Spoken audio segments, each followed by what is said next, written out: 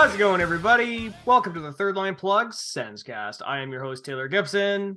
Joining me, as always, from the tropical metropolis of Calgary, Alberta, my co-host, Tim Jensen. Tim, how's it going, sir? It's going good. Had a fun weekend, but glad that we can actually do some Sens work, even if the game itself was interesting. Right? And thankfully, this is going to be the only week for a long time that we're going to have to talk about one game this week. Next week, we'll talk about three. But before we get into that, Tim, we need to talk about today's cover athlete. For today's episode, Season 6, Episode 17, in chronological order, Episode 141, the Craig Anderson edition of the Third Line Plug Senscast. So just a little background about Craig Anderson. He was drafted 77th overall by the Calgary Flames in 1999, and later was redrafted by the Chicago Blackhawks 73rd overall in 2001. He spent 10 seasons with the Ottawa Senators, recording 202 wins, 168 losses, and 46 overtime losses with a .914 save percentage, and is currently in his 20th NHL season with the Buffalo Sabres. So, you know how we were talking about last week with Patrick O'Dean, Tim, and we constantly brought up Craig Anderson's name. We'd mentioned what a workhorse he was and what a great goalie he was. I think those are the key words you really need to use with talking about our cover athlete for this week. Well, the fact that he is still in the NHL despite being 40 is testament to that. And he's still playing well. I was going to say, is he 42? Yeah. But it's nuts that he is continued to have an effective NHL career throughout the rest of that road. Over almost 20 years at this point. Yeah, and it's really amazing. Like I said, I mean, he was drafted twice. So this was not an easy road for him to get to the NHL. He didn't become a full-time starter until 2010. He had a great season with the Avalanche, not a so good one the next year, and then he became an Ottawa Senator. That's where he fully blossomed. Now, when talking about Craig Anderson, Tim, I could talk about all the wins and all the great memories he gave, but I think that his biggest achievement as an Ottawa Senator, the 2016-17 season, he was not only our starting goaltender, one win away from the Stanley Cup Finals, he was also the winner of the Masterton Trophy that same year. Yeah, and it really just showed a deep love and perseverance when he took a leave of absence to be with his wife during her fight with cancer, then comes back 50 shot shutout, then carries the team to within a breakaway of the Stanley Cup final. And I would be remiss if I didn't mention that the goalie that Craig Anderson beat in that game, current Ottawa Senators goaltender Cam Talbot. It's kind of funny how those connections work, but I'm glad to see that Craig Anderson's career is continuing in Buffalo, and I'll be interested to see if he could continue to be a solid backup option for the Sabres into his mid 40s. Yeah, maybe he pulls a Tom Brady and plays till he's 45. Yeah. Well, it would be nuts. Hopefully he doesn't fall off a cliff like Brady did at 45, but it is what it is, right? Yep. Now, we're talking about Craig Anderson, Tim. I did mention the word workhorse. And for me, and I've always mentioned the comparison I make with pro wrestling, because I always say Craig Anderson definitely was like the Bret Hart of the Sens. When you really think of like these big flashy goalies that were coming in, trying to take his job, and he was just the workhorse who put the time in, got the W's, and I don't think we fully appreciated it until we really look back on it. Mm-hmm. And it's really funny when you look at the similarity scores that Hockey Reference generates for every player, and I think it's just like an eigenvector decomposition. The names that come out are like Nikolai Habibulin, Mike Richter, Kelly Rudy, Grant Fuhr, Mike Smith, Gump Worsley. What a great name, Gump Worsley. Worsley, yeah.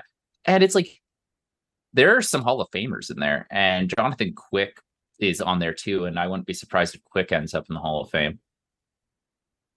Yeah, I could see him as a Hall of Famer. I don't know if he is a first ballot.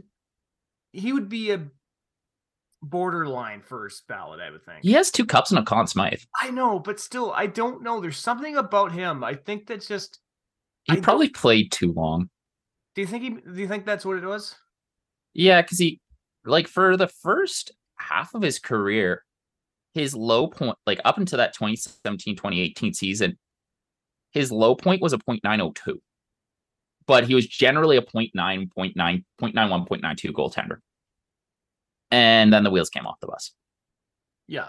No, he's definitely a Hall of Famer. I just don't see a first ballot Hall of Famer. Oh, and he's won the Jennings twice. Has he? Yeah. Won the cart. He's won the Conn Smythe once. The surprising thing is he's never won a Vezina. Yeah, I'm just thinking of who would have won the Vezina during those. 2012, the Vezina went to Lundqvist. Okay, I can see Lundqvist. Okay, here's the goalies I can see winning it before him. Okay. Yeah. Lundqvist, Carey Price, Pekka Rinne. Tuukka Rask run it before him. Yep. I'm gonna say Vasilevsky. But it's like what I'm really surprised is in the years that like Quick won a Stanley Cup, it was the other goaltender that got the Vezina. So he's definitely he was hit by the curse of West Coast get no respect. Like 100%. But going back to Craig Anderson, he definitely keeps great company despite not having the hardware. Yeah, but you know what though, and I think we've mentioned this in the past, right? Is that greatness nowadays you don't really need to win a ton of hardware to be considered a great goalie. Actually, speaking of someone who's got in a couple seasons got more Vezina votes than our friend Jonathan Quick, Craig Anderson. Amazing. Yeah, in that 2013-2014, sorry, 2012-2013 season, Craig Anderson came fourth in Vezina voting. What's kind of wild is in that season he won the Masterson. Craig Anderson didn't place in the Vezina. You know who I was going to say? What about Ben Bishop? You think Ben Bishop won a Vezina? I don't know. But then again, it's always... I've never been a big fan of the voting awards because they never go to the right person. Like in 2016, 2017, how the hell did Bobrovsky win it? I don't know. Like he got a 0.31 on 931 on the Jackets, sure. And like the Vezina, the playoffs don't affect the regular season, but did you see what Craig Anderson did that season? True.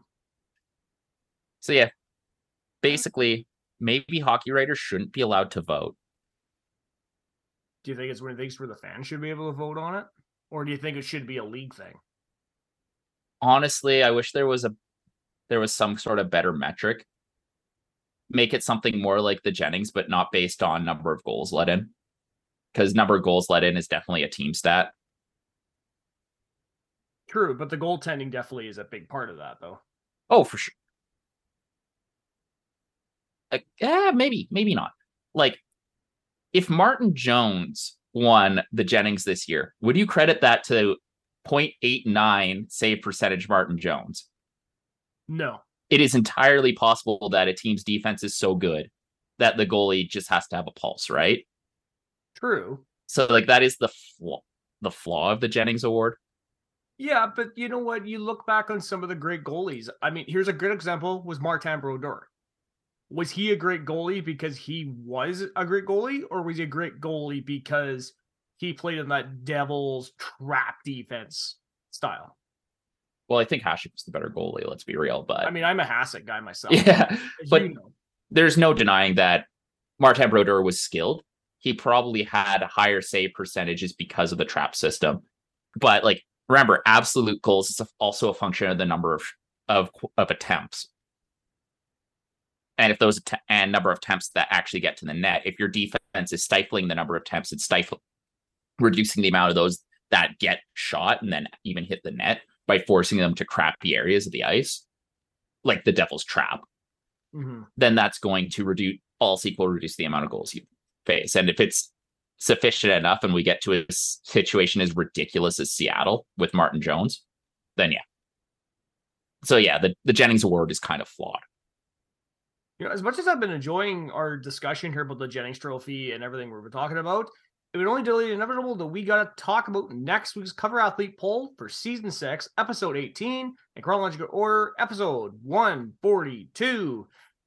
Now we got some names on the board, Tim. Possible legends, maybe. Possible names that people have forgotten. That's left to the listeners to decide. The 3 names on the board are Denny Lambert, Tom Pricing, and Victor Lodine. Are we getting into that point where we're seeing some names we recognize, but then prospects, and then I played NHL? Yep. Amazing. Right? But you know how much I remember this guy from EA's NHL games and nothing else. Definitely moves an episode along. It does. But you know what also moves the episode along, Tim, is asking the question that everybody likes knowing every single week. Now, usually I would ask, how was your week start? But I got to ask, what was your honest thoughts on this past Sunday's Super Bowl? I only got to watch the first 3 quarters because we had dance lessons. And it was a really fun game to watch. Like, it was just offense blitzing offense, with the exception of Philadelphia throwing a few interceptions. Otherwise, it was like a really tight offensive, well-played game. It was. It was one of those games that, you know what, I was thoroughly entertained the entire way. It was one of those games where there was never a moment where I'm looking at my clock or at my phone going like, okay, how much longer do we got in this? It's not like last year's Super Bowl where you can tell it was not the best game in the world. But this one definitely made up for it. It was just 2 high offensive teams playing great. And it was a really good Super Bowl to match. I didn't actually get to watch the halftime show. How was Rihanna? Okay, so this is funny. Excuse me. So I have a few comments to make on this past Sunday's Super Bowl. And I'm glad you mentioned that Rihanna halftime show, because you got to keep in mind, she hasn't performed live in 6 years. And honestly, it was good. Yeah, it was just good. Wasn't she also pregnant? I think she was. Yeah, it was confirmed that she was pregnant, which is funny because she just had a kid, I think, like, I don't know, a couple of months ago.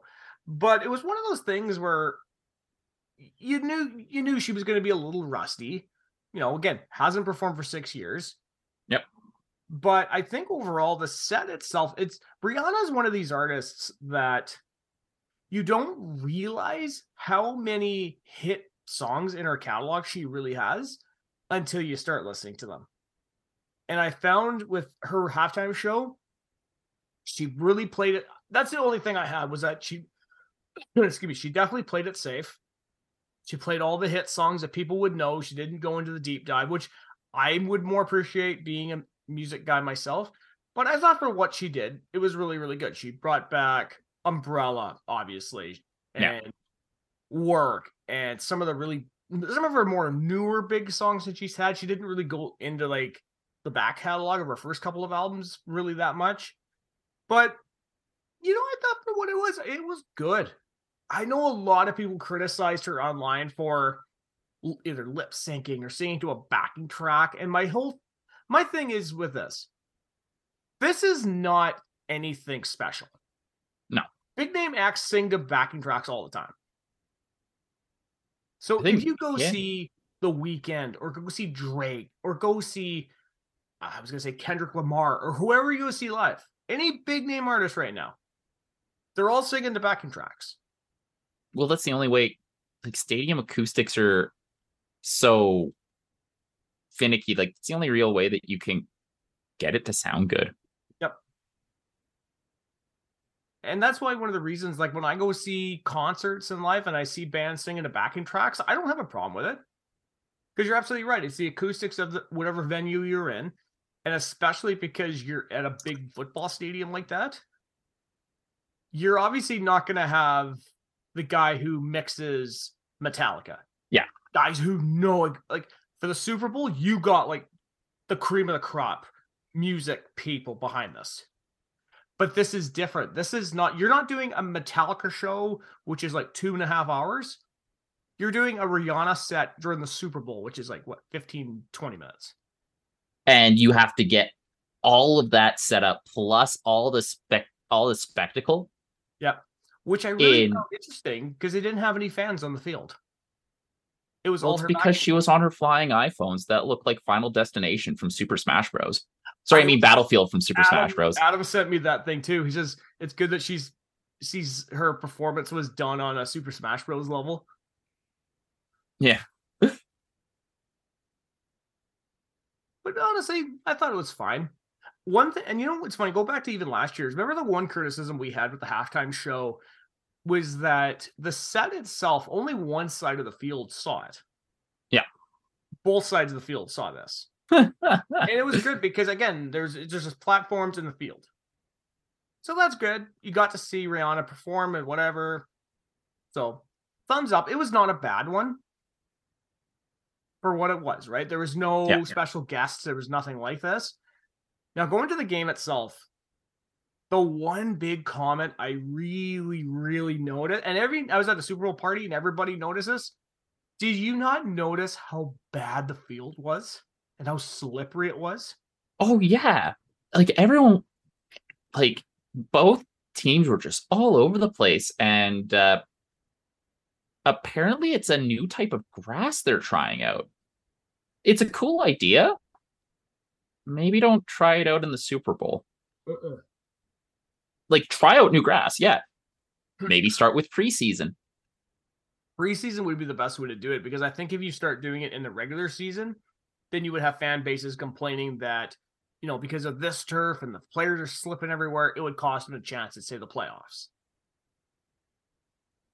If you do stuff like that, right? And I really, really know, I didn't really pick up on it too much until I think it was one of the kickoffs the Eagles made, and the kicker slipped as he kicked. And I was like, oh man, like that feels terrible because guys are slipping and falling everywhere. And it reminded me, there was an episode of King of the Hill where the guys were trying to save the groundkeeper's job at the high school because he completely destroyed the field. Yeah. That's what I remember about it. But the other big comment I want to make on this game, well, two actually.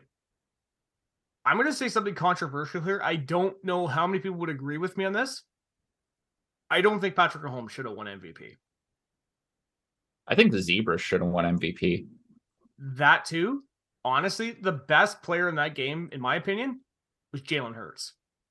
When you rush for 3 touchdowns as a quarterback, which tied the record, by the way, 3 rushing touchdowns every fourth and goal, or not fourth goal, would have been every fourth down is a successful conversion. Yep.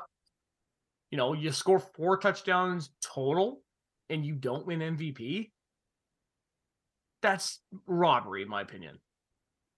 Honestly, I just don't like Patrick. Like, I'm sure he's a great guy. I just think he's supremely overrated. You know what's funny is, like, I'm not a Mahomes hater. I watch him. He's very unorthodox with the way he plays. But again, I still think Jalen Hurts should have won the MVP. The other comment, the call for Juju Smith-Schuster, that was clearly, that screwed the Eagles right there. I'm sorry. My buddy's an Eagles fan. I feel for my buddy Trey because I watched that and I went, that's not a hold. That's a ticky-tack call, because they weren't calling anything in that game. Yeah, they let a lot go. Yeah, which I think really helped the game, because I think they realized the year previous it slowed the game down. And then they're not calling anything, but it was just that one call. That's what you want to call, and you screwed the Eagles out of a Super Bowl. To be fair, it's like Philly needed to play a better third quarter. Yeah. Like, that's kind of what lost them the game. That's true. I mean, I think that kickoff, or when they kicked the ball back to Kansas City and they ran back for that long run, that hurt them a lot. But I still think that call did him. And the Eagles didn't help on the field, but that call really didn't help. No. Like if the Eagles, like if they had gotten that, if that 17 play drive, one of the longest in Super Bowl history, had generated a touchdown, it's a different game. Mm-hmm. And then giving up 2 quick touchdowns in the beginning of the fourth, it's over. Like Oh, Philly's D lost them the game, but yeah, Jalen Hurts, he had twice the yardage, more completed plays than Mahomes had plays. Yeah, no, you're right. Jalen Hurts should have been the MVP. yeah. And I think for me, and I think what a lot of people ended up talking about with Mahomes, Mahomes is doing this on one ankle. He got hurt in that game. He limped off the field. He came back running afterwards. Well, yeah, they juiced him up. I'm like, how much Toradol did you shoot into him to get him ready? Yeah, that's fair. But honestly, It's a lot of juice. yeah, but honestly, very happy with the Super Bowl this year. And honestly, it was a good way to close out the year for the NFL season. That last call was BS, but you know what? You're not going to win them all. Next year's going to be a good one. Honestly, I was looking at some of the odds for the favorites right now. The Chiefs are favorites to win their third Super Bowl in 5 years. And honestly, it's not unrealistic. No, like they are a good team. Yep. I don't know why. I just don't like Patrick Mahomes. Do you think maybe because you're a Brady guy? A lot of Brady Probably. guys, I think because a lot of Brady fans don't want people thinking that Mahomes is the next GOAT. Yeah. I don't know. I don't have anything against Mahomes, if I'm being honest. That's fair. But it's also, I don't know, it's like 2 Super Bowls in a row that end with a controversial call to hand Kansas City a Super Bowl. That leaves a bad taste in the mouth. About as bad as Deflategate. Yeah. Because like there was the call on Morrow that took victory out of the took victory away from the Bengals and gave it to the Kansas City. Yep. Like, yeah, so like it really does 2 in a row. It feels like the fix is in. Yeah. As much as it would have been great to see a Joe Burrow, Jalen Hurts Super Bowl, I was very happy with the Mahomes Hurts Super Bowl. Yeah, that's fair. That's fair. Yeah. Now, actually, I do want to talk with something about this because I mentioned that I was at a Super Bowl party. I got to give a quick shout out to Dan and Mike Shipley, guys who I play fantasy football with. We got to play, or myself, I got to play in the Shipley Bowl yesterday. The Shipley Bowl it just started a couple of years ago with some of the guys I play fantasy football with. They all get together and play touch football in the field behind their house. I talked about this last year, and yours truly scored a TD. Nice. In the last minute, I was all alone. I just caught it. What was the play call? Statue of Liberty? It was basically everybody just run into the end zone and I'll throw it to one of you. Blockers, who needs those? Exactly. But you know what? It was a really good redeemer for myself because at the very beginning of the game, I was on Mike's team and Dan's team kicked it to us. And I was going to catch it and the ball went right through my hands, off my knee and onto the field.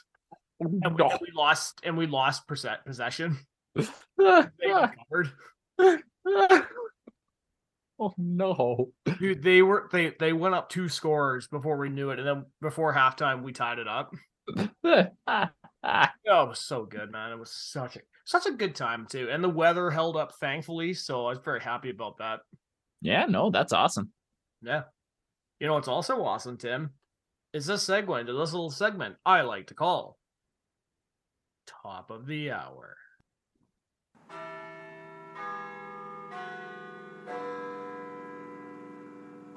For a second there, I thought my computer froze. I was like, oh no, what am I ever going to do if my computer froze, Tim? But no, are we good? We good? Yeah, we good. We good. All right, Tim. Sounds good. Let's start off top of the hour by talking about former NHLer Jaromir Jagr, who broke Wayne Gretzky's record for most professional goals with 1,099. Yeah. So here we thought Alexander Ovechkin was going to break the all-time goal record. No, Jaromir Jagr, baby. Yeah, isn't he like 70 or something right now? Holy shit. 50. 50, yeah, but it's just like it's very, very funny. And I keep forgetting that he's still playing in the Czech league. On a team that he owns, too. That's just amazing. Yeah. How many seasons does he play? Yeah, he's 50. He's been playing since 1988 in some capacity. Yep. Just bizarre. God, talk about a he guy. bought the Czech team he played with. Yes. Dude, that guy's living his best life. Yeah, like I can't even think of anyone else who the guy's a hockey legend. He is. And you know what? When he officially retires, whenever the hell that is, Yeah. That's a first ballot Hall of Famer right there. Yeah, he doesn't is he gonna be dead before he's in the Hall of Fame? I think so. He might be if he keeps going. Like, good lord. Yes. Oh well. Good for Jaromir Jagr though, man. No, that's awesome. Yeah. So we're going to give a couple of congratulations to him. We're going to start off with Minnesota Wild goaltender Marc-Andre Fleury. Moved past Terry Sawchuk for fourth on the all-time games played list with 972. Fleury, drafted first overall by the Pittsburgh Penguins in 2003, was 58 games behind Patrick Waugh for third place at the time of the story. Fleury's such a weird goalie.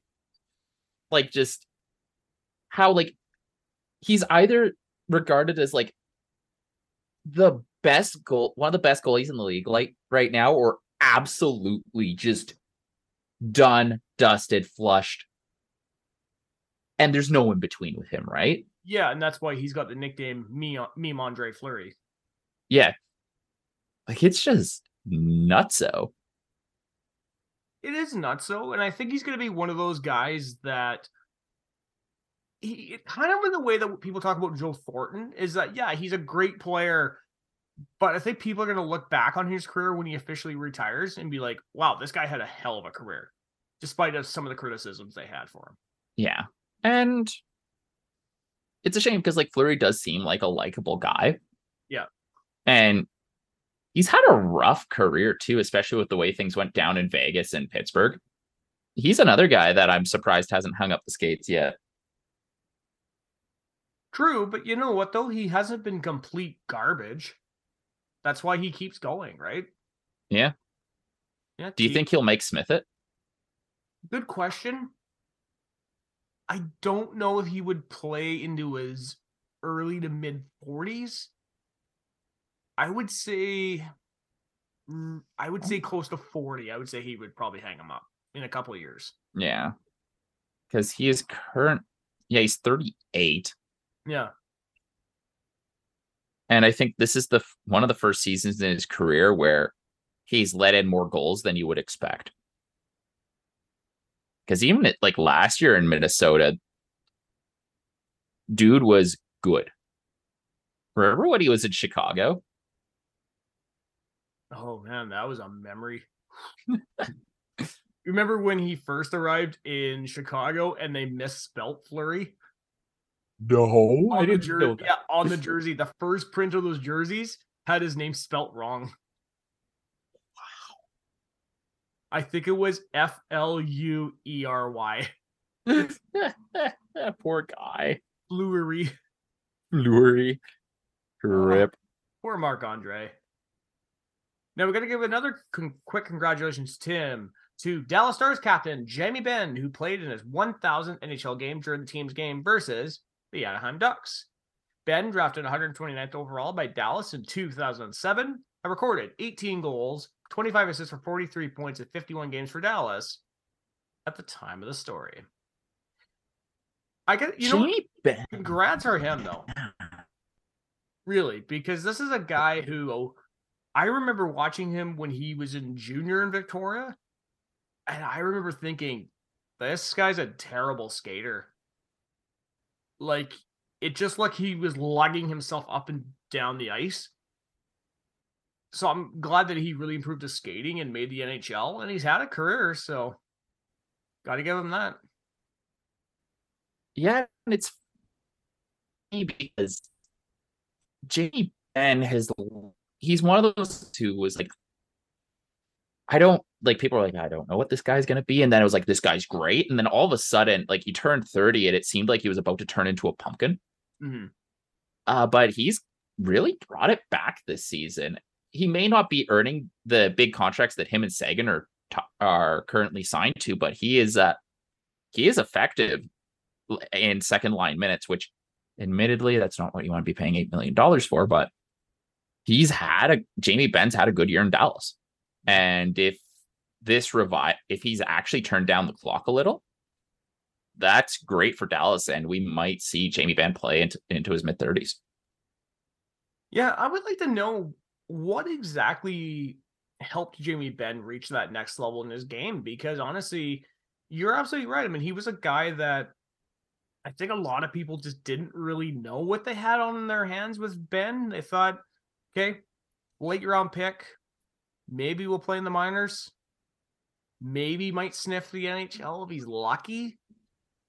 But then he completely breaks out. And remember, this is a guy who played on the 2014 Team Canada team as well. And he won the scoring title. Yeah. With 85 points. I wonder how. Yeah, maybe it was good coaching. Maybe it was well, he'd already broken out by the time Tyler Seguin showed up. Yeah. Yeah, I really wonder what it is. Because, yeah, like that line of Seguin, Benn, and Radulov was electric for a number of years, too. You know what's funny? When I was actually writing this story up for Top of the Hour, I completely forgot that Radulov is actually in the KHL right now. I forgot about Radulov. I forgot he wasn't in the NHL. I thought he was still in the NHL. Oops. Oopsie poopsie is exactly it. Yeah. The NHLPA have announced that they will install U.S. Secretary of Labor Marty Walsh as their next exclusive director during the President of the United States State of the Union address. Just a very kind of odd thing that happened, because it's just the guy's there during the State of the Union address, and Biden's like, yeah, he's going to be, I forget what Biden actually said, but it's just this very oddly worded quote, and then all of a sudden, next day he's in the NHL. So it's odd. So I don't really know what to really say about this story, to be honest, Tim, because I'm not really a political guy, as you know, and I'm not exactly sure what to say about this, to be honest with you. Yeah. Well, it might mean there's a different tack in the way that the NHL and NHLPA approach labor issues, which would be welcome given the number of lockouts we've had. Although haven't had one in about 10 years now, which is good. Mm-hmm. No, that's been very good, Tim. Knock on wood. Yeah, I know, right? Knock on the desk. So, Tim, we're going to move along and talk about Calgary Flames defenseman Rasmus Andersson, because I was really sorry, and actually Katrina showed me the story this past week, because he was injured after being struck by a vehicle in Detroit. And this is such a weird story, too. Like, I never thought I would see the following combined to make a headline. NHL player hit on e-scooter. So it's Rasmus Andersson's on like one of those rentable Lime scooters, right? Mm-hmm. And he's going through a crosswalk and just gets hit by a car. So, like, I had to ask one of my buddies, is Detroit known for having like reckless drivers? And he's like, well, about as reckless as any other abandoned city. So is it just like, did he get hit by the drag racer doing time trials, or like what happened? I don't know. Or was it the ghost car? Might have been the ghost car. But anyway, from what I've heard, he's expected it wasn't that bad of an injury. He's expected to make a full recovery. So hopefully that goes well for Rasmus Andersson. But if anyone knows anything about driving in Detroit, let me know. How much you would have bet it was actually somebody from Windsor? Ugh. Ah, stupid Windsor Tornians. I don't even know if that's actually the name for it, but That might be it. yeah. Honestly, you know what's funny? When I was reading this story, you know what I thought of? Do you remember a couple of years ago when the Sens were in Vancouver and Mark Bovrietsky tackled the guy on the bicycle? Right. That was wild. It really was wild, Tim. Just like when the Vancouver Canucks fired Bruce Boudreau. And speaking of Bruce Boudreau, he is going to join the NHL Network as a studio analyst. So good on him. It's a holdover job till he gets something. I like it. Yeah, it'll be interesting to see what he's like in the booth. Could be interesting.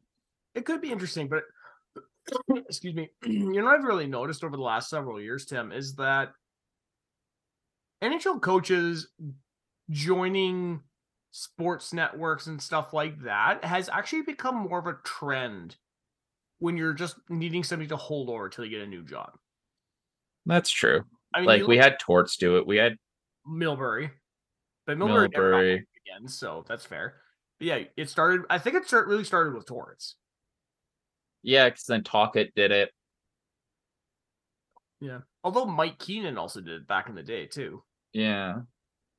Who else did it? I'm just trying to think right now. I'm sure there's others. I'm sure there has to be other coaches that I can't think of right now. Yeah. Yeah. Anyways, so we're gonna close out top of the hour, Tim, by talking about. We're gonna close out top of the hour by talking about a couple of re-signings. The Buffalo Sabres have re-signed forward Dylan Cousins to a 7-year, $49.1 million contract with an AAV 7.1. Cousins have recorded 17 goals, 26 assists for 43 points in 49 games for Buffalo at the time of the story. It's nice to see that Dylan Cousins is at least one of these prospects in the Sabres that is developing right. Because you look at a number of the prospects they've had over the years that just didn't really hit. Yeah, especially big guys like Tyler Myers, Tyler Ennis, Middlestead, arguably, or just like had weirder curves. Like, yeah, to see Buffalo finally get guys like Cousins, Tage Thompson, Alex Tuck. Yeah. It's been good to watch, although they've kind of run out of steam recently. Mm-hmm. So hopefully the vibes stay good for them. Yeah, Rasmus Dahlin has also helped it turn it around. Yeah. So yeah, like I don't think I mind that contract if we haven't seen the end of what Dylan Cousins can show us. But no, like he's a very talented offensive player. He is. I think the only problem for me is that if he's hit his ceiling already, if this is all he's pretty much hit, this is not going to be a good contract. But I think if you're right, I think if he can show more, then hey, they've got themselves a player. I mean, remember, I said the same thing with Tage Thompson. I said you're paying that money for after 1 year. That's happening a lot off the first RFA contract now, which I find I find a little surprising, just with how I guess it postpones UFA, but with how much control NHL teams have, especially because like nobody does offer sheets. I wonder a bit about it, but there's probably well, it is good to have cost certainty, and I'm guessing the agents are pushing the issue here. So you pay for cost certainty with these big contracts that could become cumbersome. And we're going to close off top of the hour by talking about the final re-signing. Los Angeles Kings goaltender Phoenix Copley has been re-signed to a 1-year, $1.5 million contract extension. Copley had recorded a 15-3-1 record with an 8.97 save percentage at the time of the signing. So one of the reasons I'm bringing this up, Tim, excuse me, and we were talking about Jonathan Quick earlier in this episode. the Los Angeles Kings, you've got to realize Copley's been one of the big reasons that they have actually stayed over 500. Yeah, and that goaltending has been a tire fire. Yep. Like, there's no other way to describe that. And he's played well enough that LA has continued to hang around, but I would not be surprised. Well, it looks like Copley's starting to fall to earth again. Mm-hmm. But it really is a credit to how good LA is defensively that they have these shit goaltenders. And they're still, well, it's how good LA has been defensively and how bad the Pacific is in general. Yeah. That LA is in a playoff spot. Is the Pacific Division now the worst division in hockey right now? I think so. Like, if Ottawa is healthy, the Atlantic would be a very scary division. Well, Detroit's kind of backslid a bit, but if you had a healthy Ottawa, you have three incredibly strong teams, three very good teams, like three good teams, and Montreal. Well, yeah, like that's just kind of the way things are on the uptrend there, but man, like the Pacific it used to be a very strong division. Like Vegas is floundering, Seattle is a meme team. Vancouver is should blow it up, probably won't. Then you have San Jose and Anaheim. Yep, and Calgary hasn't been that good. Yeah, like Calgary wouldn't be sniffing a playoff spot if it was in the East. No. But like the Central has St. Louis, Arizona, and Chicago, with Nashville, the most mid team ever in Minnesota. But you have Dallas, Winnipeg, Colorado. Yeah. While the only like truly good team in the Pacific is Edmonton and Vegas when they are healthy, whenever that happens. So yeah, the Pacific is easy mode. Well, Tim, that wraps up top of the hour for this week, which can mean only one thing. It's time to start talking about some games. Now, we only got the one game on the evening, the Oilers versus the Senators. But before we do that, let's hit the music. It's time to play the game. Time to play the game. Okay, Tim, let's talk about the lone Sens game of the evening. Oilers versus Senators. This is a 6-3 Oilers victory. Oilers goals scored by Connor McDavid, Zach Hyman, Ryan McLeod, Derek Ryan, and Jesse Puljujarvi. Sens goals scored by Jake Sanderson, Claude Giroux, and Eric Bradstrom. Shots were 40-29 for the Oilers. So I did watch a bit of this game when I was at the walking clinic this past Saturday. Won't get into that, whatever. The one thing I really noticed early on, man, the Senators look rusty. I get that they've been off for almost 2 weeks and it was an afternoon game, so I'm not going to be too hard on them. I gotta say, though, that first McDavid goal, that's just such a fucking meme goal. Oh, yeah. And that kind of set the tone for the afternoon. About halfway through the first, you could see the rust starting to come off. And we got that opening the second with that nice goal by Sanderson. And then the second period, it felt like Ottawa had the momentum. They tie up the game. And then Sanderson gets injured and the third just goes off the rails. And what's weird is like Ottawa played well enough on 5-on-5, but their special teams were what let them down. Like 2 shorthanded goals. Not right, man. Yeah, like if Ottawa was disciplined, that game would have been much closer. And I don't think the Sens played too bad on 5-on-5, but like that, the power play was just bad. Yeah, and that's really a shame because the Senators' power play has actually looked very good this season. So let's talk about a couple of players here. Let's start off with Jake Sanderson. Got those lone goal on the lone shot. Boy, I'll tell you, what a wrister that was right from the slot. Love it. Yeah, and Sanderson looked in the ice that he saw. I thought he looked really good. Like he didn't get much ice against McDavid, but he actually got the better of McDavid when he was on the ice, which is more than we could say about the Shabbat Zub pairing that got caved in. Otherwise, yeah, I thought they looked very good. And it's unfortunate that, well, Sanderson just got hit weird. And it wasn't even that, didn't even look like that bad of a hit on TV. So when it turned out that Sanderson wasn't on the bench anymore, that was very surprising. Mm-hmm. Now, outside of Jake Sanderson, the other guy who got very hurt in this game, Anton Forsberg. It would be bad enough if he blew one ACL in his knee. He blew both. And I found that play so frustrating because that should have been blown dead as soon as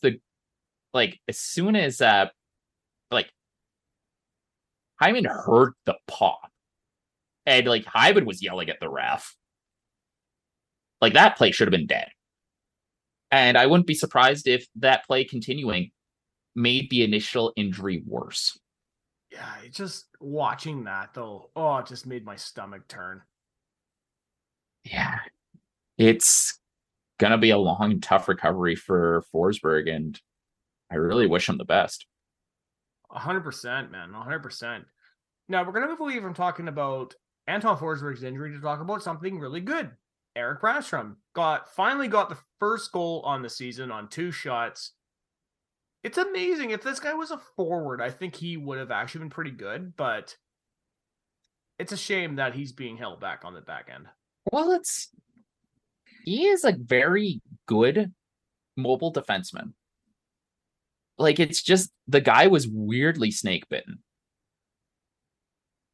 I'm not sure if he's going to be like a world beater in that regard, but I've always been a Brannstrom defender. I like his game, and he played well.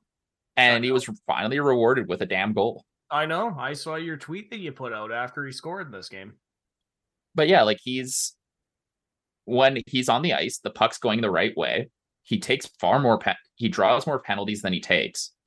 The only thing he can't do is score. And it's a shame that he just kind of wallows on the third line when I'd honestly rather see Sanderson Brannstrom than Sanderson Hamonic. Mm-hmm. And like, yeah, Hamonic has been really bad without Sanderson. Now, the last guy I want to talk about here, Tim, Claude Giroux, 1 goal on 3 shots. What can you say? I mean, the guy's just continuing his great play this season. Yeah. But overall, yeah, the game was just rough. And like, it's like that first period was just like oh no, here it goes, right? Where it just felt like the passes weren't connecting.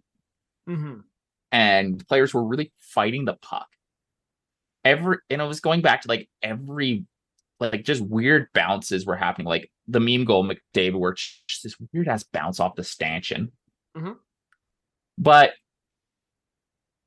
the first shorthanded by McDavid, where Shabbat just gets absolutely undressed. Unfortunately, McDavid's going to do that, but Shabbat did have to be better. Yeah. Because like Shabbat just got pantsed. Yes, he has. And he's been definitely one guy on Twitter that I think a lot of fans have been kind of not super happy with this season. Yeah. But it's also been like he's been injured, but yeah, he does need to. Like, I'm surprised that the defense hasn't really come along yet. Mm-hmm. Because he's good offensively, but the defense has been a problem this year. No, it definitely has, man. It definitely has. Now, do you have any more comments you want to make on this game before we head off into the close for another episode? Nope, I'm good. Okay. I do have one final thing to mention about this game, Tim, and then we'll head off into the close. Yep. Good friend of the show, Kevin Hemina, celebrated his birthday that day with a trip to the CTT. Oh, nice. Yeah, it was great. I got to see everything on Twitter. Looked like he had a great time. So, thumbs up. Kevin's just a great guy. Yeah, I'm just happy to see. Just happy that I had a good day. Did you see his photos with him with the Condors? Yes. Yeah, it looked like he was having a good time too. I know. What a great guy, man. I love him. Well, guys, thank you so much for listening to the Third Line Plug Sensecast. I hope you've enjoyed it because, believe me, Tim and I love recording it for you. You can find the show on iTunes, Spotify, SoundCloud, and Google Play, as well as you can find us on Twitter and Instagram at Third Line Plug. You can find me on both at Great White Kipster, as well as you can find my co-host Tim Jensen on Twitter at M901 Honey Badger. So thankfully, Tim, for next week's episode, we've got 3 games to talk about. Thank God, I know, right? I did have to want to do another episode. We only talked about the lone game, but thankfully we got 3 of them. And the 3 games are going to be talked about for next week's episode. Tonight's game versus the Calgary Flames at home. Tomorrow night, we'll be playing the New York Islanders in Long Island. And Friday, we return home to play the Chicago Blackhawks. Hopefully the games will go better than the Edmonton game, although that Calgary game's looking a bit